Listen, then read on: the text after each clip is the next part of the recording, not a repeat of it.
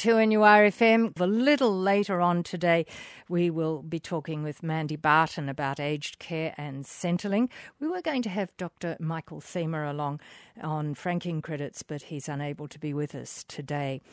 We're going to also have our market update, and Stephen Pritchard, we're going to start off with currencies and commodities and how are they travelling at the moment?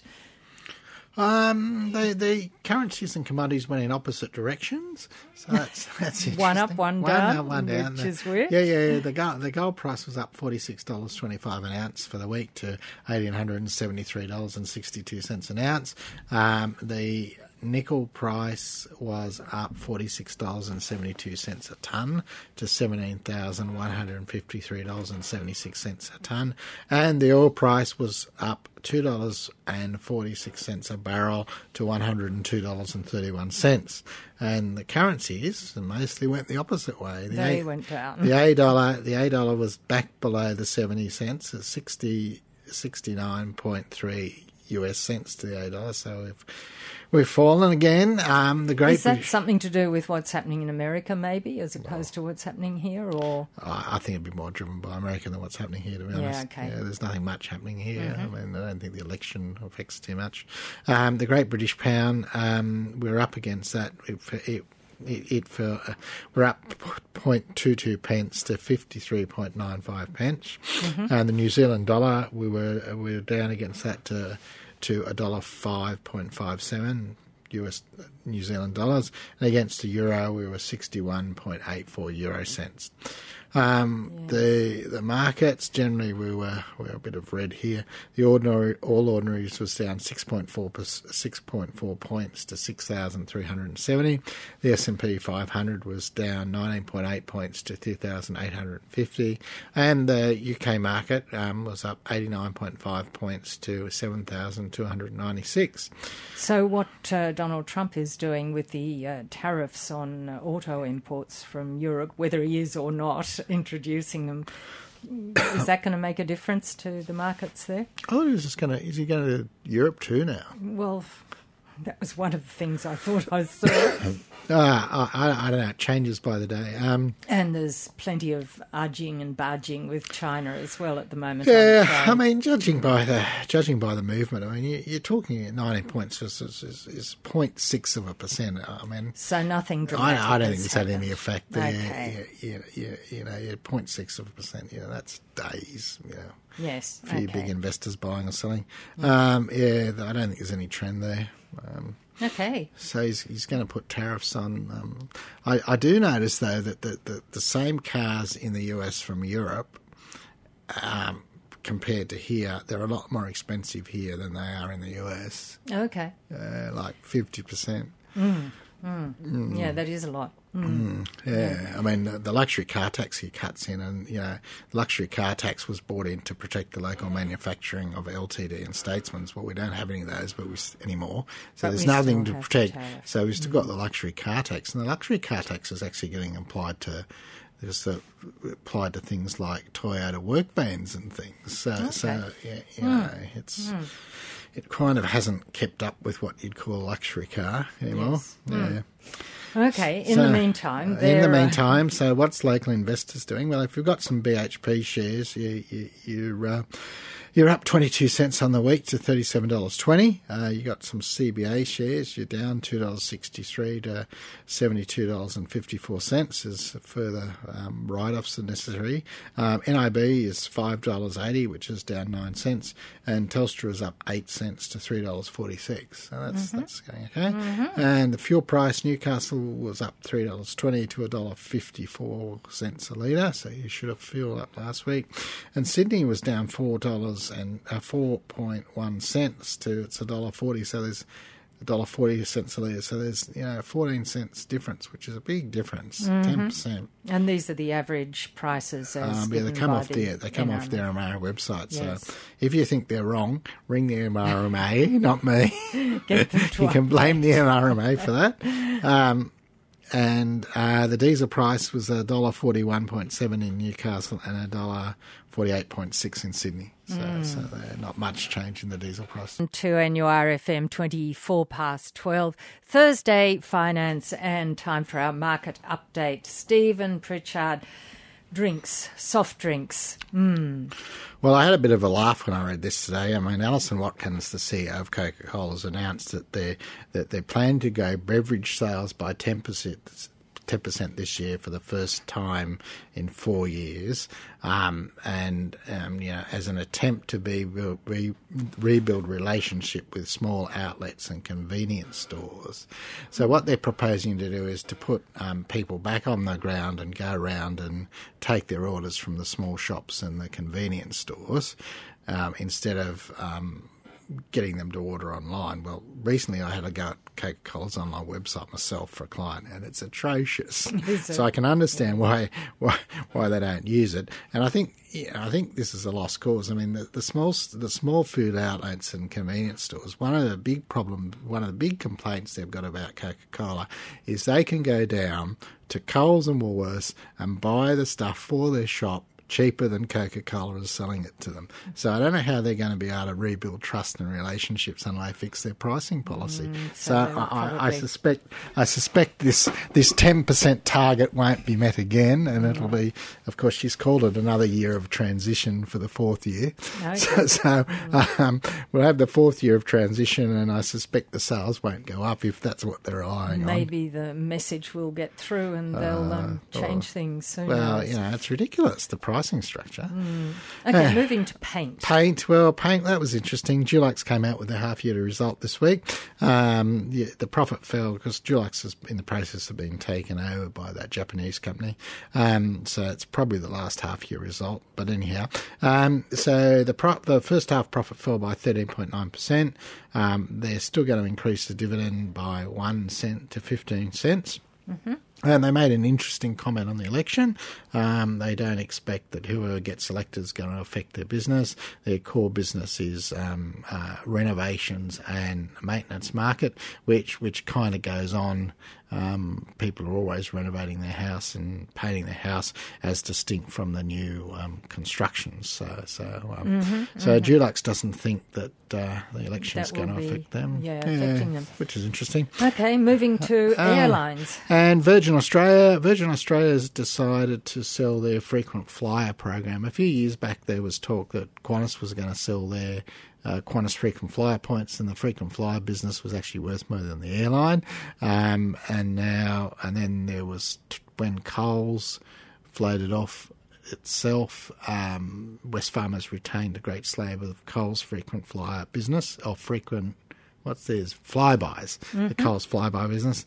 And now Virgin Australia is proposing to sell some of their frequent flyer programs. So obviously these frequent flyer programs have taken on a value for themselves. I mean, Virgin Australia, I don't think it's as popular as the Qantas one, but you now go to BP and you get Virgin Australia points. So they're obviously selling these points for some value, and I assume they hope a lot of people don't redeem them, which is probably the case. I'm sure that would be the case. You need to be on it. But then some people would do very well with that, wouldn't they? Oh, yeah. I mean, I've got quite a few, and I never get around to using them.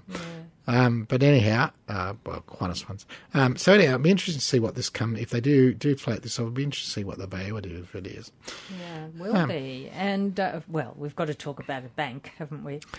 Well, the usual bank, or the current, or which bank is that? Which bank? Is it which bank? Yeah, CBA. CBA's announced another, which is probably why the share price fell. They've got to put aside another 700 million for customer compensation, which is going to bring the total bill at this stage to 2.17 billion. So this is basically to compensate people for that CBA has given incorrect advice to, charge fees for advice when they haven't provided advice, and sold them the wrong financial products. I mean, really, we're up to 2.17 billion. You have to ask what the board was sitting there doing. I mean, the board should have been asking questions about this. Do you think that's actually led to boards feeling a little bit more responsible about what's going on in the company? The board should have always been responsible. Well, they should have, but do you think they will be in the future?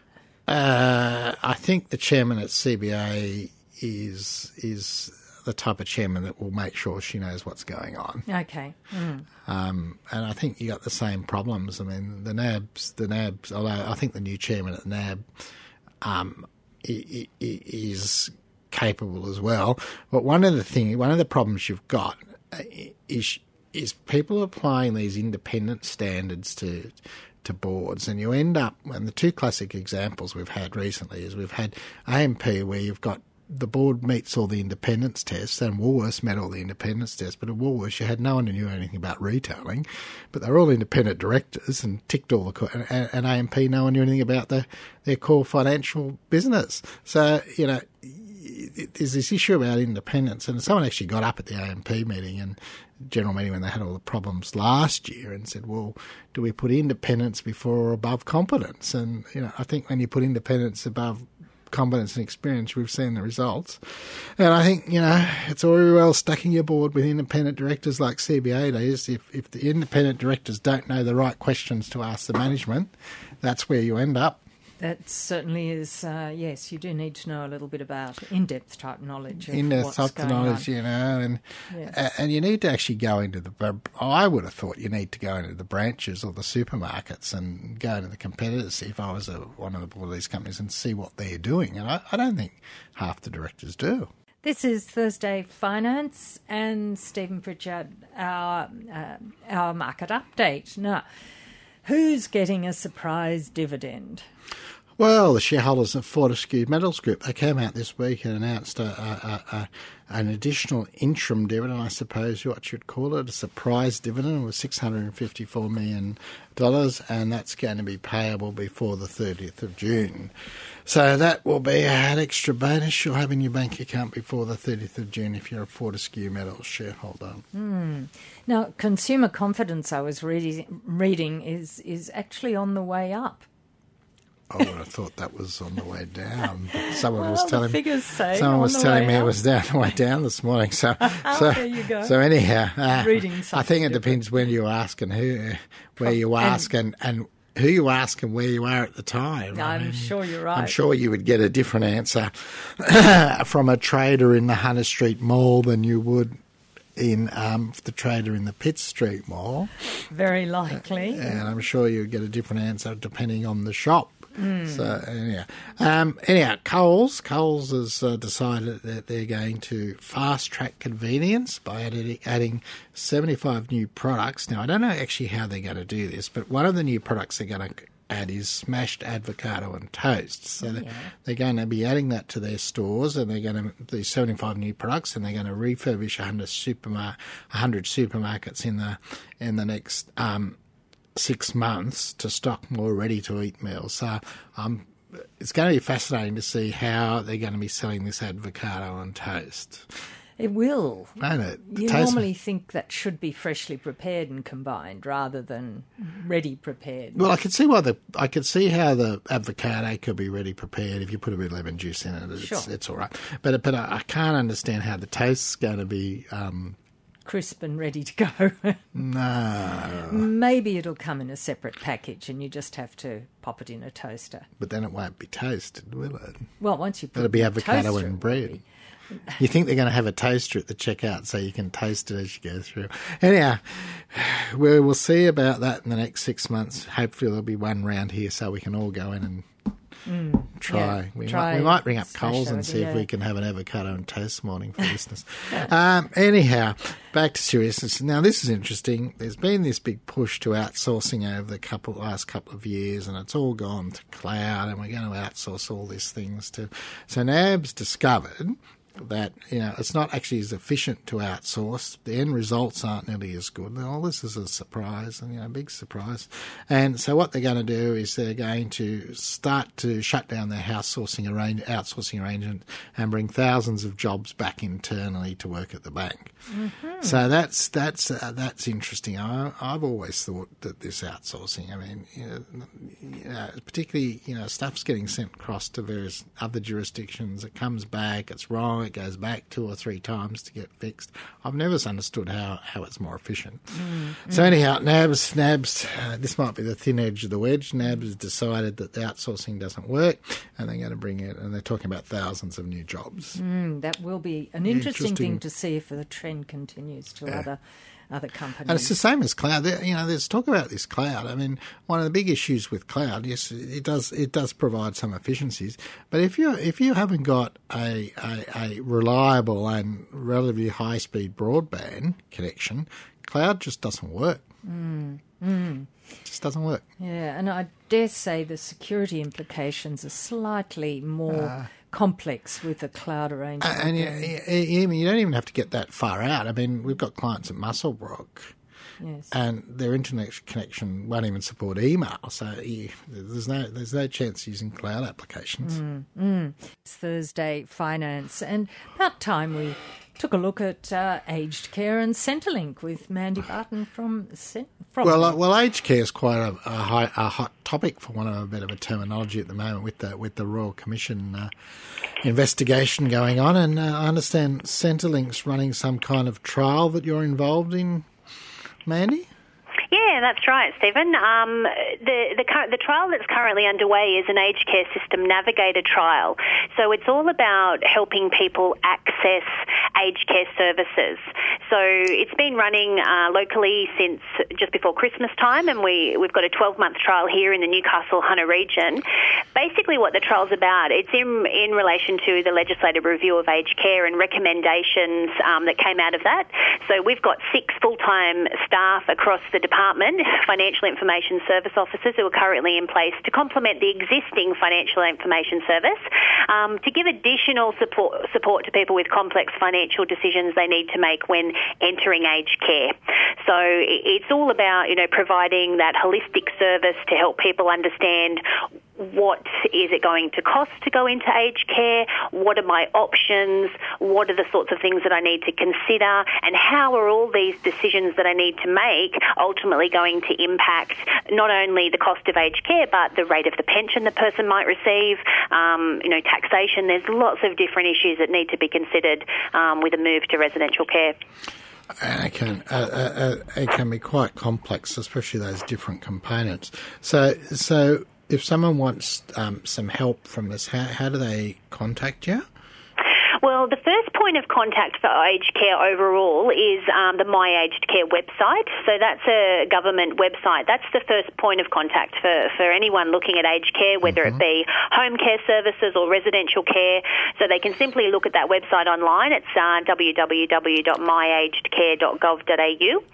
There is a phone contact available with My Aged Care, which is a 1-800 number that operates Monday to Friday from 8 a.m. to 8 p.m. and Saturdays as well from 10 till 2. And people can contact that number. It's 1-800-200-422 for any basic questions about aged care. Not only basic, they can provide you lots of information around aged care. But if you're wanting that service where you actually come in and sit and have a chat with someone completely free of charge, they need to contact Centrelink, the Department of Human Services, and call us on our seniors line, which is 132300, and ask to move through to that financial information service, because it's our financial information service officers who have that knowledge around aged care costs. And so when you ring this number, they're going to make an appointment with you to come in, are they? I mean, if it's a quick question, so when you ring Centrelink, if it's just a quick question, you've got a pretty good grasp of the system because you've done your research on My Aged Care and you sort of want to just ask a few quick questions. The financial information service officers on the phone might be able to help you out with a couple of quick questions, but certainly if you want to have that full service where you come in and sit down, and certainly if you want to be involved in my trial within the Newcastle area, you do need to ask them to make an appointment, and we'll sit down with the customer or their family member, generally it is, and go through those different scenarios. And it's quite important to make an appointment. You can't just wander in, because the appointments are no doubt are quite sort, so they've all got to be scheduled in. So Absolutely, You can't just wander in and expect to get served straight away. No, not immediately. So no, it does need to be a booked appointment at the offices. Okay. So when someone moves into residential care, how do you actually work out how much it's going to cost? I mean, there seems to be at least 3 fees from what I understand, the accommodation fee and the daily fee and the bond fee, and perhaps you could explain some of that.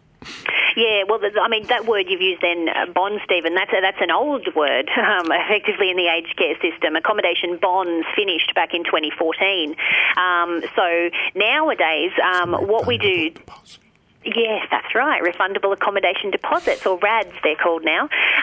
What we do to determine what a person needs to pay for residential care, most people will complete a form, and it's a combined means test assessment form. So the information we gather in that form will basically determine what category a person falls under, I guess you'd say, in terms of the costs of entering care. So do they have to pay an accommodation cost? So there's 3 categories people fall under: fully supported, partially supported and not supported. And the first category of people who are fully supported, they're in a financial position whereby they're actually not required to pay an accommodation payment. So their accommodation is in fact fully subsidised. The second category of people, the partially supported people, need to make a contribution toward their accommodation costs. And that third category of people who are not supported are required to fully pay their accommodation costs, and that's the category of those RADs, those refundable accommodation deposits. Mm-hmm. So the person's income and assets are what are looked at to determine which of those 3 categories they fall under, and then, is there an accommodation payment payable, which one? And then ultimately that accommodation payment, if the person falls into that not supported category where they're required to pay a RAD, that RAD is set by the facility. So it's a matter of the consumer or their family members visiting facilities, having a look around at what's available and comparing the costs of entry for those people in that not supported category. So these RADs can vary. I mean, I know there's refundable accommodation deposits, Jane. They can vary quite extensively. I know there seems to be an average around Newcastle about somewhere around the 350 to 4, but I also know there's other places that are charging 750,000. Yeah. Within Newcastle, I mean, I'm not au fait with every single facility's RAD, but in my experience, they range between around 195-ish, I think, in Newcastle, up to about 800 actually, across different facilities around Newcastle. But the average is probably more around that $400,000 mark. But it is quite varied. It's a matter of people using that My Aged Care website. On the My Aged Care website, government-funded facilities in Australia are required by law to publish their maximum prices for people in that not supported category. So people can log onto that website, search for an aged care home and look at each facility and look at what their maximum published prices are to sort of give them an idea of, is this facility sort of within my price range, I guess. Okay. Thursday Finance, and we're looking at Centrelink and aged care. And Stephen Pritchard, we're talking with Mandy Barton from Centrelink. So just before we move on off the refundable accommodation deposits, so the difference between the 190 and the 800,000, is that reflected in the facilities that are supplied to the residents? No, it's. I mean, it can be. I guess it's all relative in terms of is it a shared room, is it a private room, the size of the room. So it's not. I guess it's difficult to sort of compare apples with oranges, So it's really just a matter of residents and family members, more importantly, going and taking their family members out to visit and just get a feel for the facility. Do they like how it feels? Is it something that they're looking to move into as their home? Okay. So how do people get this lump sum this is a lot of money to most people, so how do they actually find this lump sum to pay into that? to the aged care provider?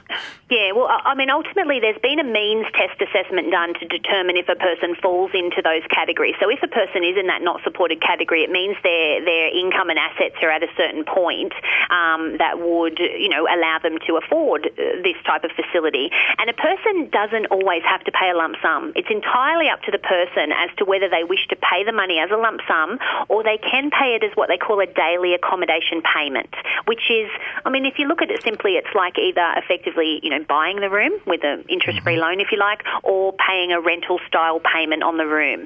So you get to choose if you pay the lump sum or if you pay the daily amount, and you can certainly do a combination of both. So for many people, they may have some assets there that they can liquidate, so cash, term deposits, shares, etc., which they can liquidate to pay money toward those lump sums, or they may have a strong income flow and prefer to pay the payment as a daily amount.